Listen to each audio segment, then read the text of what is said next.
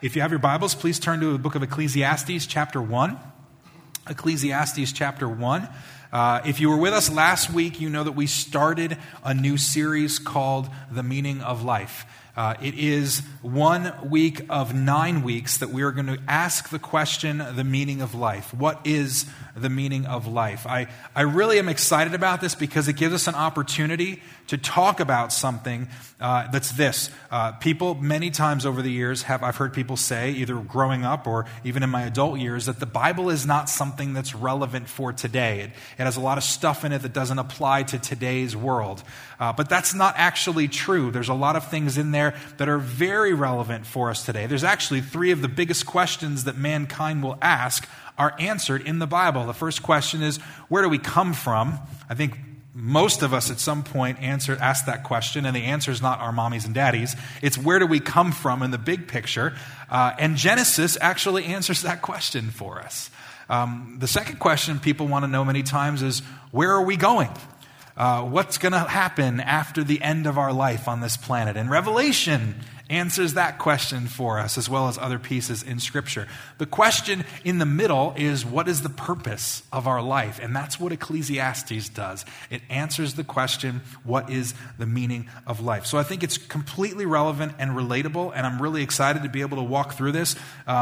I'm going to refer to previous weeks a lot during this series, just so we just kind of all track in the same place. But if you're not familiar with the book of Ecclesiastes, it's only 12 chapters. It's not a lot for you to read. And I'm going to warn you now, it's not an incredibly uplifting book. You're going to walk through it and go, this feels a little depressing.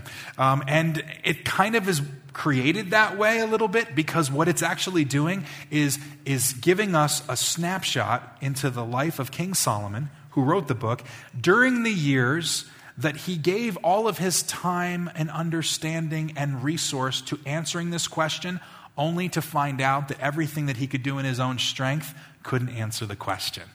So after 40 years of walking through his life and trying to answer the question, he came to the reality that maybe he can't do that on his own.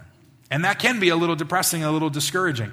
He is the author of the book, and let me give you a little bit of background on him. He was the son of King David. He was the 3rd king of Israel, the United Kingdom, Israel. Solomon's mom was Bathsheba, and when he became king, he asked God for one thing. Actually, God asked him to pick one thing in a dream, and instead of choosing power or money or any of the things that he could have chosen, Solomon asked God to give him wisdom to govern the nation of Israel. God was so pleased with his response, he said, okay, because you chose wisely, I'm going to give you that and everything that goes with that. And he became the wisest man ever to live across the nation of Israel. And next to Jesus, I believe the wisest man in the world. He penned 3,000 proverbs. He wrote 3,000 proverbs. He penned over 1,000 songs. And 3 of the books of the Bible that we have in our 66 books were written by King Solomon.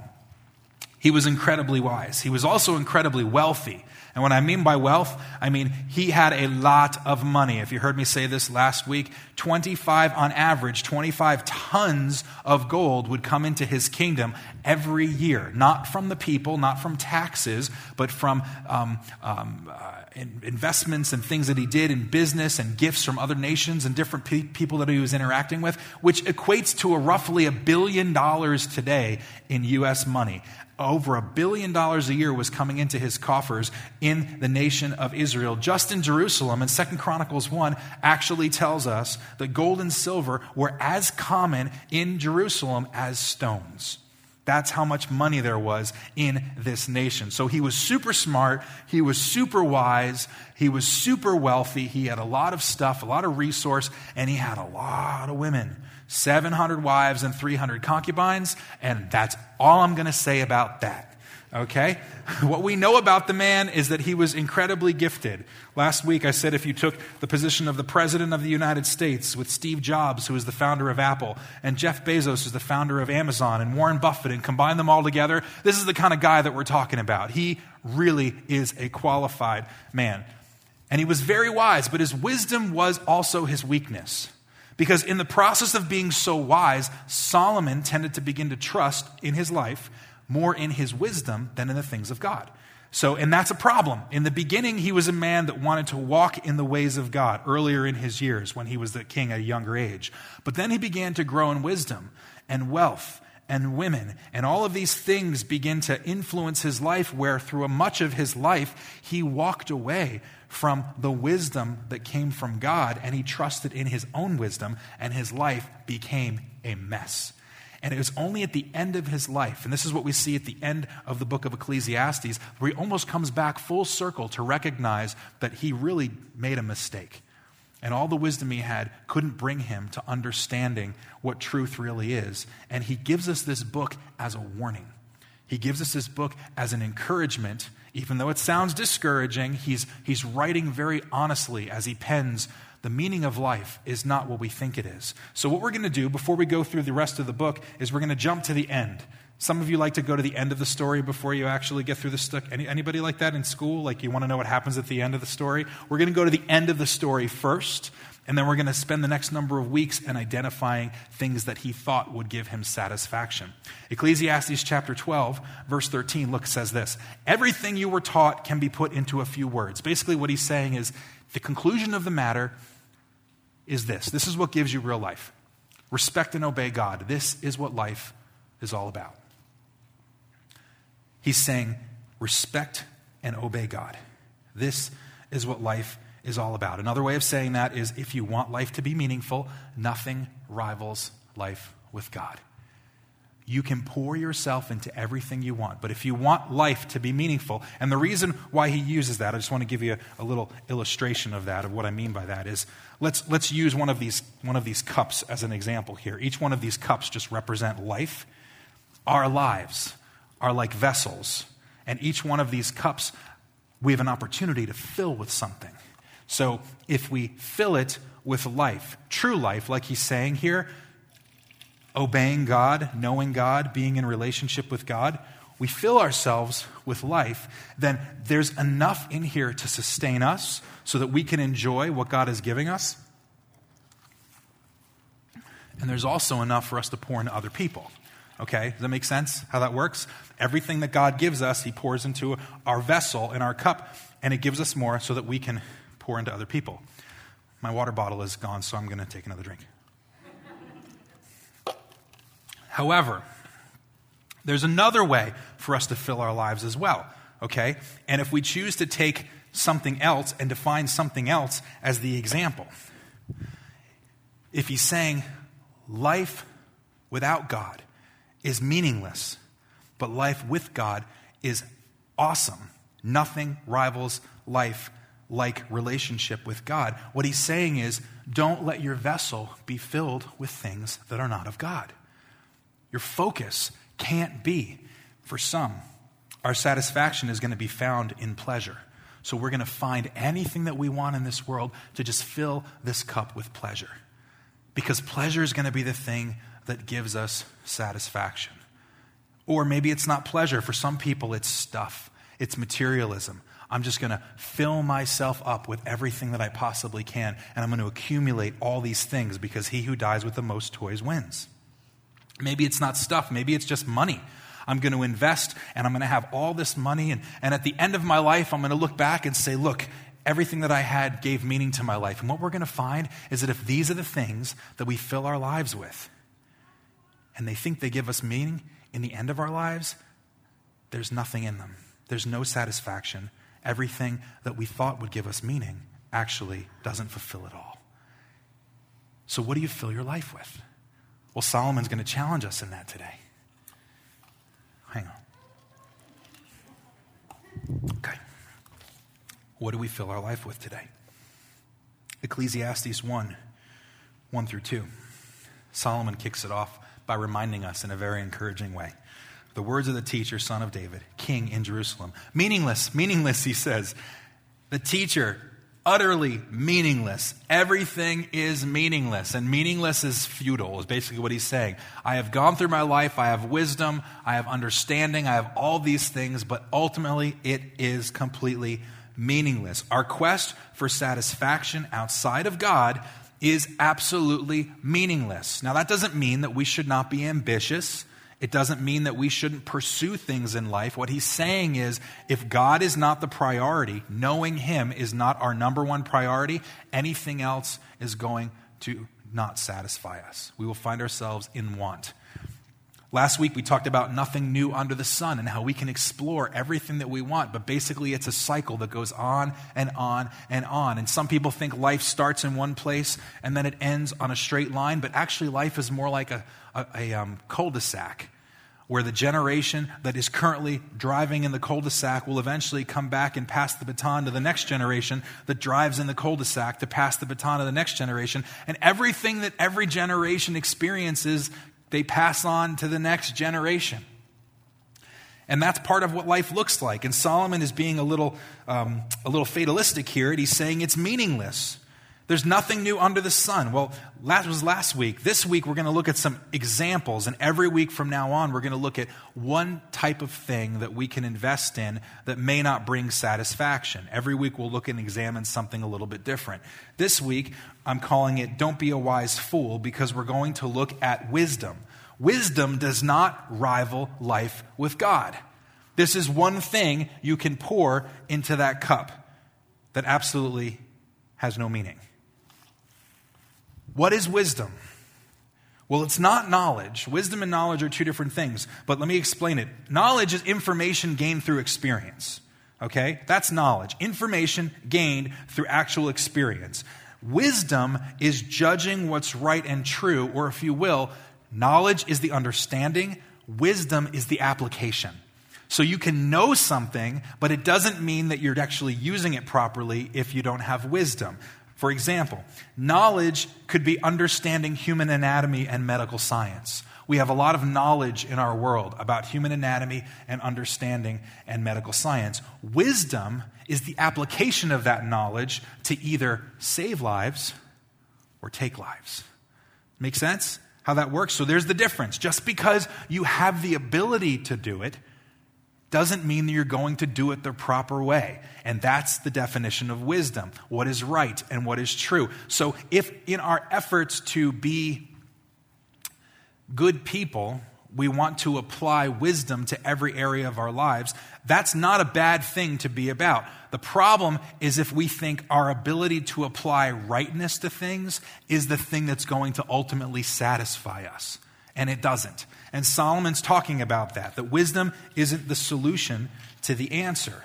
And he was a very wise fool because he thought his right application to certain things would provide that satisfaction, only to find out that's not the truth. So he's teaching us in this passage how not to be a wise fool. And I want to begin reading with you in chapter 1, verse 12. This is what Solomon says. I, the teacher, was king over Israel in Jerusalem. I applied my mind to study and to explore my wisdom, explore by wisdom all that is done under the heavens. Is he saying, everything that I had to my resource and my ability, I applied to explore what is happening under the heavens. So it's a human effort. What a heavy burden God has laid on mankind. I have seen all the things that are done under the sun. All of them are meaningless, a chasing after the wind. Now, what we have to know about Solomon here is that Solomon had the perfect environment to come up with the answer. Because for the 40 years that he led the nation of Israel, it was a time of peace. He wasn't at war. When his father David led the nation of Israel, he was a warrior. And there was war going on. And if we know anything, the difference between peacetime and wartime, we know that when you're in war, your resources and your thoughts and your efforts are all channeled towards what? War. Towards fighting, whether you're defending or you're taking new land, protecting your own. Your time, your resource, your efforts are engulfed and made up by the things that war requires. And that's what happens. In peacetime, that's not the case. I still remember being in high school and when I was there in high school, I remember one of my high school teachers telling me the story that when he was a little boy, during World War II, there was a shortage of rubber in the United States. And it wasn't really there was a shortage, it was that all of the raw material and the resource was being reallocated towards the efforts of the war. And he said, I remember how difficult it was for us to get gasoline, how difficult it was for us to get rubber for tires. And he said, we didn't go very many places, we didn't travel very far because we didn't know if we would have the means, meaning the resource, to actually replace it. He said, but I remember traveling to a family dinner for one of our holidays, I think he said. And he said, the tire on our car blew out. And he said, we didn't have a spare, and we couldn't find a spare tire that we could purchase because all of the rubber was being used for war. And he said, I still remember to this day sitting in the back seat of that car, looking out the window as my father pulled the rubber off the tire, and we drove 5 miles home on a rim because we had no tire and there was nobody that could help us. And he said, and the car sat in the driveway until he was able to track down a tire from someone because all of the resource got reallocated for wartime. This is not Solomon's problem. He's not thinking about strategy. He's not thinking about fighting. He's not thinking about, are his people being abused, or is he conquering other nations, or are people trying to conquer him? He's in a time of peace. And when you're in a time of peace, you come up with all these different things to come up with, right? You think about this in the world that we live in right now. We're not really in a time of war in our country, meaning you're not going to go home and wonder whether you have bread on the table because it's going to be used for a different purpose, or gasoline or tires. We kind of live in a time of peace in our country in that regard. And we, as a result, spend our time thinking about things that are a little bit more close to home. It's only when the storms settle that the other stuff raises to the surface. And Solomon has 40 years to think about the meaning of life. And he has a laboratory to do it in because he has all the time, he has all the wisdom, he has all the money, and he has staff. Scripture shows us, on average, he probably had upwards of over 30,000 people to take care of him, his family, and his things. Over 30,000 people. That's a lot of people to oversee your personal things. I mean, he had 1,000 women, so I mean, that alone would probably take quite a few of them, I would think, right? But I mean, just 30 apiece, I don't know. But the whole point of what I'm trying to say here is there were a lot of things that he had at his disposal to create a laboratory and an experiment to answer this question. What is the meaning of life? And wisdom is the thing that's going to do it. So he could focus, he could learn, he could study, he could ponder all of these things. And the answer to what he came up with was it's all meaningless. After all of my research, after all of my education, after all of my wisdom, after all of my money and researching this to come up with the answer, it's all futile. Why would he come up with that answer? So he doesn't just tell us it doesn't mean anything, he tells us why. And I think this is important for us to know because if we're not careful, we can make the same mistakes. Why is life meaningless if wisdom is the thing that we're trying to satisfy ourselves with? Well, it's this, verse 15. What is crooked cannot be straightened. What is lacking cannot be counted. You go, what is he talking about here? This is what I think what he's referring to. He's saying things that are crooked, and he's talking about the world that we live in, can't be straightened. What is lacking cannot be counted. He's saying we're cursed. This world that we live in is broken. It's bent. It's crooked, if you will. And mankind is unable to straighten what's crooked. He's tried in his wisdom and his understanding. He's tried to apply good things to the world. Ultimately, the problem can't be fixed by us. It doesn't mean that we don't attempt to make things better. And I think that that's something we as the church need to be reminded of. Jesus said, you are the light of the world. You and I are the light of the world. Those who are believers in faith in Christ, it is our job to be the light of the world. But man on our own cannot fix a spiritual problem. That spiritual problem of the curse is called sin. And it's not possible for you and I to actually fix it. And if we think by our understanding and by doing good things, we will fix a spiritual problem, we're flawed. It's not possible for us to do that. All the effort to correct the problem is still not going to be enough. And our attempts may contain it. And there are examples that we can do that. We can contain it. It's called laws. We put laws in place to tell people this is how you're supposed to act.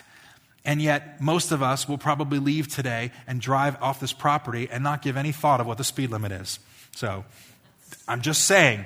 Some of you be like, well, I never speed. And I'm like, well, you're lying. But I mean, the reality of it is we all do at some point in time. There are laws, and the laws are trying to create boundaries of what's important. So we have boundaries. We have ways of containing certain things like prisons in our country and in our world. When there is a lot of evil and things that are not healthy and really broken stuff, we put them in prisons to try to correct or to rehabilitate people. Ultimately, the problem doesn't ever seem to go away. This weekend, I had an opportunity to go into Philadelphia with one of my kids, and Sarah and I went into Friday, went into Philly just for lunch, and while we were down there, she was like, hey, I've never been to the Liberty Bell. And two things came to mind. I was like, well, let's go to the Liberty Bell. And then I thought about it, and I was like, I've lived here most of my married life, and my 22-year-old has never been to the Liberty Bell. Parent fail. You know, I'm like, that's not a good thing. That's not a good thing. So if you have young kids, take them to the Liberty Bell. That's all I'm saying. She wasn't bitter about it or anything. She's like, I've never been there. And I was just like, we need to go to the Liberty Bell. So we went and trained, went to the Liberty Bell. And here's what happened. Now, if you've never been there, anyone ever been there before? Hands up. Okay, a lot of people. Good for you, okay? If you've never been there, you want to go. It's pretty cool. But there's a line to get into the Liberty Bell building, okay? There's always a line. And there's a reason for that. Because you have to go through security to get to the Liberty Bell. And the irony in that, it struck me so strong to go view America's symbol of freedom. You've got to go through security. Why? Because we live in a broken world. We live in a cursed world. And if you ask anybody why they do that, they'll tell you in 2001, when it was under a canopy and not closed in a building, there was a guy who thought it would be a great idea to take a metal hammer and go up and smack the Liberty Bell, which is what he did in 2001. And I still remember that story. And all I could think of was, some people were like, is it okay? Is it okay? All I could think of was, what did it sound like? That's all I was thinking about. Is it okay? It already has a huge crack in it. You know, what did it sound like? In fact, the guy that was guarding it while we were there, I was asking him about that. And I said, you remember that? And he was like, oh yeah. And I said, what was the story behind that a little bit that happened? And he says, well, the funny thing about it, he goes, well, the guy was, he was mentally ill. There was something that wasn't quite right with him. And he goes, and he thought it would be a good idea. He goes, but my boss is the guy that actually tackled him. And I was like, really? I'm like, this is an interesting story. And he kind of shared what happened in the process and everything. And he said, this is where it got hit. And he was showing, but he's like, you can kind of see a mark, but you really can't. And I was just sitting there, just on the side. But the whole point that I was trying to say is, you can try to contain the curse. You can try to put barriers to protect people and your loved ones and your stuff from the curse, but people will always find a way around it. Because we live in a broken world. Because we live in a broken world, there will always be somebody that invents a new scam. There will always be someone that can overwrite the newest technology, that figures out how to pick the next lock, that can violate the next security system in your house or your car. There's always somebody who can figure that out.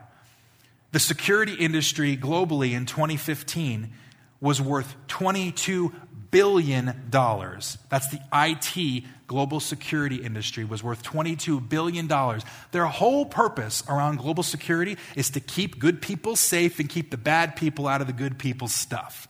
$22 billion. There are networks of people all around the world that their whole bent, their whole purpose is to deceive and to scam people out of their stuff. And they do it with smiles on their face every day. And some of you maybe have received these phone calls from people, right?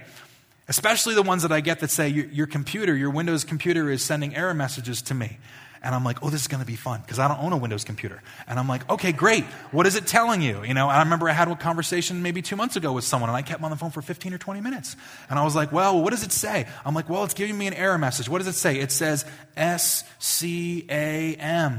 SCAM. And the guy was like, what? And he was like, hey, man, I'm not a scammer. I'm like, you are a scammer. I'm like, I don't even have a Windows computer. And you're telling me, God, hey, what are you saying about me? I'm like, get a job, man. I'm like, love people. Stop. And like, I just started like yelling at him on the phone. And he was like, you watch your mouth, man. And I was like, you're trying to embezzle money, steal money from me. Anyway, that's a different subject. There are a lot of really not very kind people in this world. And if they can steal it from you, they will. Here's the thing. We cannot fix that on our own.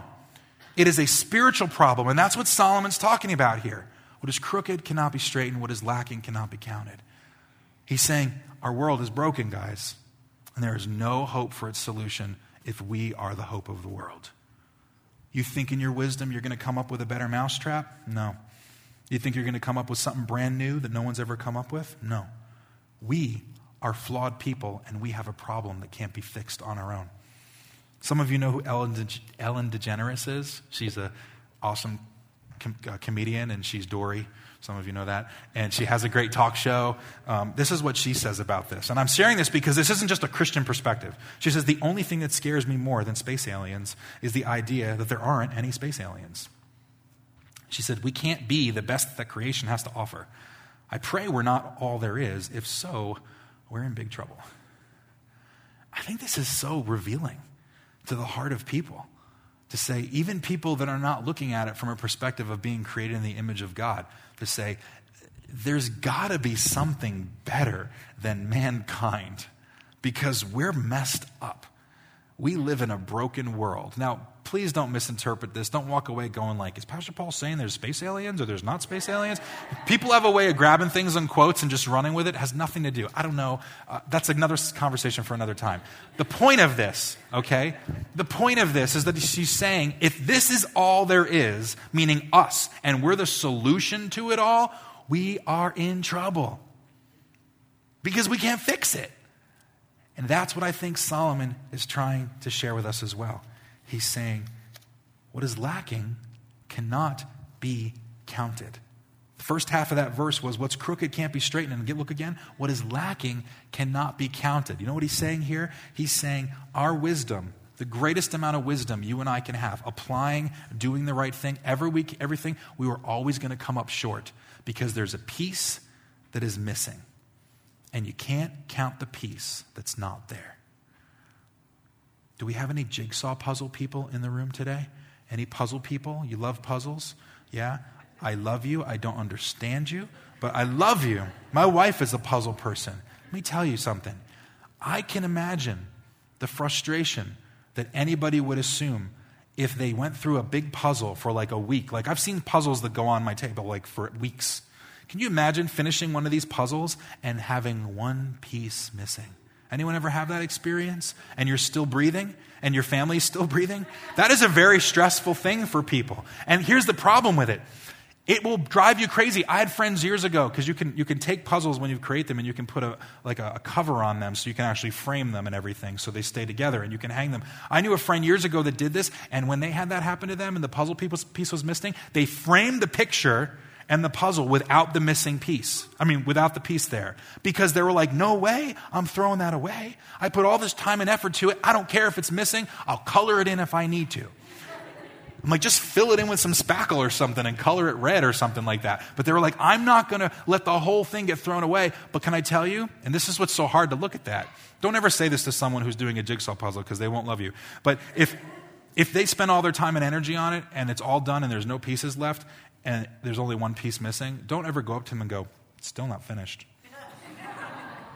I know, it's still not finished. And here's the really sad part, because I found this out a number of years ago when we had a missing puzzle piece. You can't call the company and ask for it. You know why? I don't know if you know this or not. I don't even know why I know this. When they make these puzzles, they make them on drums. And the cutout is on a drum. And when they run them through these machines, and I don't know if every company does this, but the ones that I actually talked to, believe it or not, when we missed the piece, they said you can't do that because when it goes under the drum, it rolls. And every puzzle is slightly different. And I was like, whoa, like I never heard of that before. And at least that was that company's story. Maybe they just didn't want to find a piece. I don't know. But the point I'm trying to say here, is that if it's missing, it's missing. And there's nothing you can do about it. You just have to go with what you've got. And that's the part that we need to be reminded of. A missing puzzle piece and the huge missing puzzle piece in the solution to the meaning of life is God himself. He is the one who created it all. He's the one that knows it all. He's the one that understands it all. Our human understanding can never be at the level that God's understanding is. And he says this and reminds us through the prophet Isaiah in Isaiah 55, verses 8 through 9. Look what he says. The Lord says, my thoughts and my ways are not like yours. Just as the heavens are higher than the earth, my thoughts and my ways are higher than yours. God is the missing piece. And he brings an element of wisdom and understanding to this world that you and I can never achieve and never understand in our own strength. That's just the truth. And it's hard for us to hear that sometimes. And maybe it's not. I mean, for me, actually, it's not really hard. For me, it's kind of comforting. Because as much as I've tried, as much as I try to get the answer, as much as I try to be better, I'm always tweaking and adjusting and wondering what the next thing is to make things a little bit better. Going, is there ever going to be a time where I don't have to make a change or an adjustment? Is there ever a time that I don't have to actually make another edit to what I'm working on because I've arrived? And the answer to that is no. We can always improve. We can always get better. We can always learn more. We can always have better understanding, and we're never going to arrive. And that's the part that's hard for us to understand sometimes, or at least to accept. His thoughts and ways are not like ours. This is how different God is that I think is incredible when I was thinking about this over the last couple of weeks. I literally do think about this stuff, so maybe that's why I don't have any friends. Because I think about this stuff, and I'm like, okay, this is important. I'm just kidding. But let me just think about this for a second. Think about this with me. Whatever man creates, if left alone, deteriorates. Whatever God creates, if left alone, flourishes. Everything we create in this world, if we do not maintain and continue to make better, eventually goes away. But everything that God creates, if left alone, gets better. And it will overtake everything man has created. Isn't that incredible? Think about that. I mean, that puts us in a different plane. God's like in a different world saying, you only understand this little bit, and I understand all of this. I hope you're following me on that. This is so powerful when I think about how that works, to go, God, if I stop investing in doing the things that I have here, if I stop cutting my grass, if I stop paving my driveway, if I stop building my house, if I stop maintaining these different things, all I need to do is let time have its way, and your creation will always overtake mine. It's incredible. And that's important for us to remember, that he's the missing link and he's the missing piece. Look what he says in verse 16. I said to myself, Solomon says, look, I've increased in wisdom more than anyone who has ruled over Jerusalem before me. I've experienced much of wisdom and knowledge. Then I applied myself to the understanding of wisdom and also of madness and folly, but I learned that this too is a chasing after the wind. He's saying, I had the opportunity to do it. I gave all of my time for it. I experienced much wisdom and knowledge, and then I applied myself to understand how it works. And I also looked at foolish things too, by the way. And this is the conclusion. I'm just chasing the wind. I'm chasing the wind. Now, some of you may be collectors. I collect different kinds of things. I don't collect big things. Like one of the things I collect in my house, because it's small and it's easy to go somewhere, but you know those machines, that destroy American currency? Crush pennies? I'm just kidding. The crushed pennies, the penny crusher machines, it's stamped like wherever you go, you put 50 cents in plus the penny, and then when you crank that thing, it like smushes your penny and it puts the stamp on wherever you go. I collect those. Just because everywhere I go, I don't need all of this big stuff, but it's nice for me to have this big handful of things. I could just look at them and like, I remember being here, here, here, here, and it all fits in my drawer. So I don't have to get a U-Haul truck for it. I just have this little thing here. So I like to collect that, okay? I know people that collect toys. I know people that collect instruments, people that collect things they shouldn't collect. I know all kinds of things. I know people that collect movies, people that collect technology, people that collect quilts and blankets, and I've known all kinds of people that collect stuff. Never, ever have I met someone that collects wind. If you walk into someone's house and they have 30 jars with labels on them to say, this was the wind from Jerusalem. This is the wind from Paris. When I went to Australia, wind. I went to the Grand Canyon, and this is the wind from the Grand Canyon. You would leave that house very quickly. There's nothing in there. It's just air. And it doesn't look any different than any other place. Why? Nobody collects the wind. Why? Because it's silly. Am I wrong? Am I right? We don't collect the wind. And what is Solomon saying here? It's so powerful. What is he saying here? He's saying, after all of my wisdom, after everything I can do in my own strength, after everything I've learned and applied, and all the madness and folly I've thought through, all of it is like collecting the wind. It doesn't have any meaning to it. And I think if I could summarize what I think he's trying to say and what I believe how it applies to my life, is that finite mortal people can never comprehend an infinite, eternal God. I am finite. I have a birth, and if the Lord tarries, his return tarries, I'll have a death. I am mortal. I'm only destined to be on this planet for a little bit. Doesn't mean that my soul doesn't live on forever. I'm saying in my physical shell. It began to grow when I was little. I kind of plateaued at some point, and now I'm on the decline. And that's what happens to our bodies, and that's just what happens, That's why some of you I can see clearly and others look a little blurry to me. And that's just the way it works. That's our life. Because finite mortal people can never understand an infinite, eternal God. So I think that's what he's saying. And he's reminding us of this through a very, very significant truth in verse 18. For with much wisdom comes much sorrow. The more knowledge, the more grief. And I want to illustrate this, if I can, with just a simple understanding when I was doing a little research on this. It was back in 1925. There was a guy, his name was Edwin Hubble, and he made an observation. Some of you know the name Hubble because there's a telescope named after him. He made an observation that the universe is always expanding. And science affirms this today, that the universe is always expanding. Now, here's what's so incredible about it.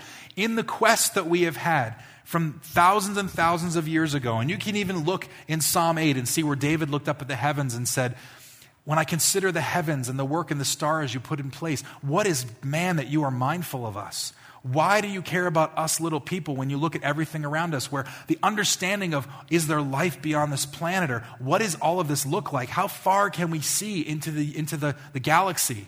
How far can we see into our solar system or in the universe around us? Man has always wanted to go further and see more of what we can possibly see. And what they have found through technology and telescopes and probes is that the universe continues to expand. And all of the different areas of the universe, the galaxies are flying away from every other galaxy. And it continues to do that and will continue to do that. So my point in saying that is, whenever we think we get to the end, we're not.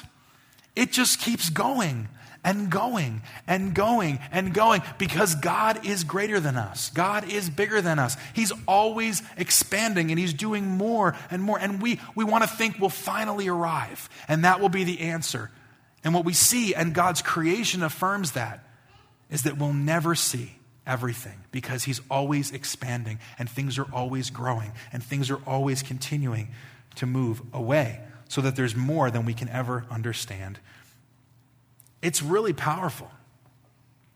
And I hope as we think about this morning, that we understand today that wisdom in itself is not bad.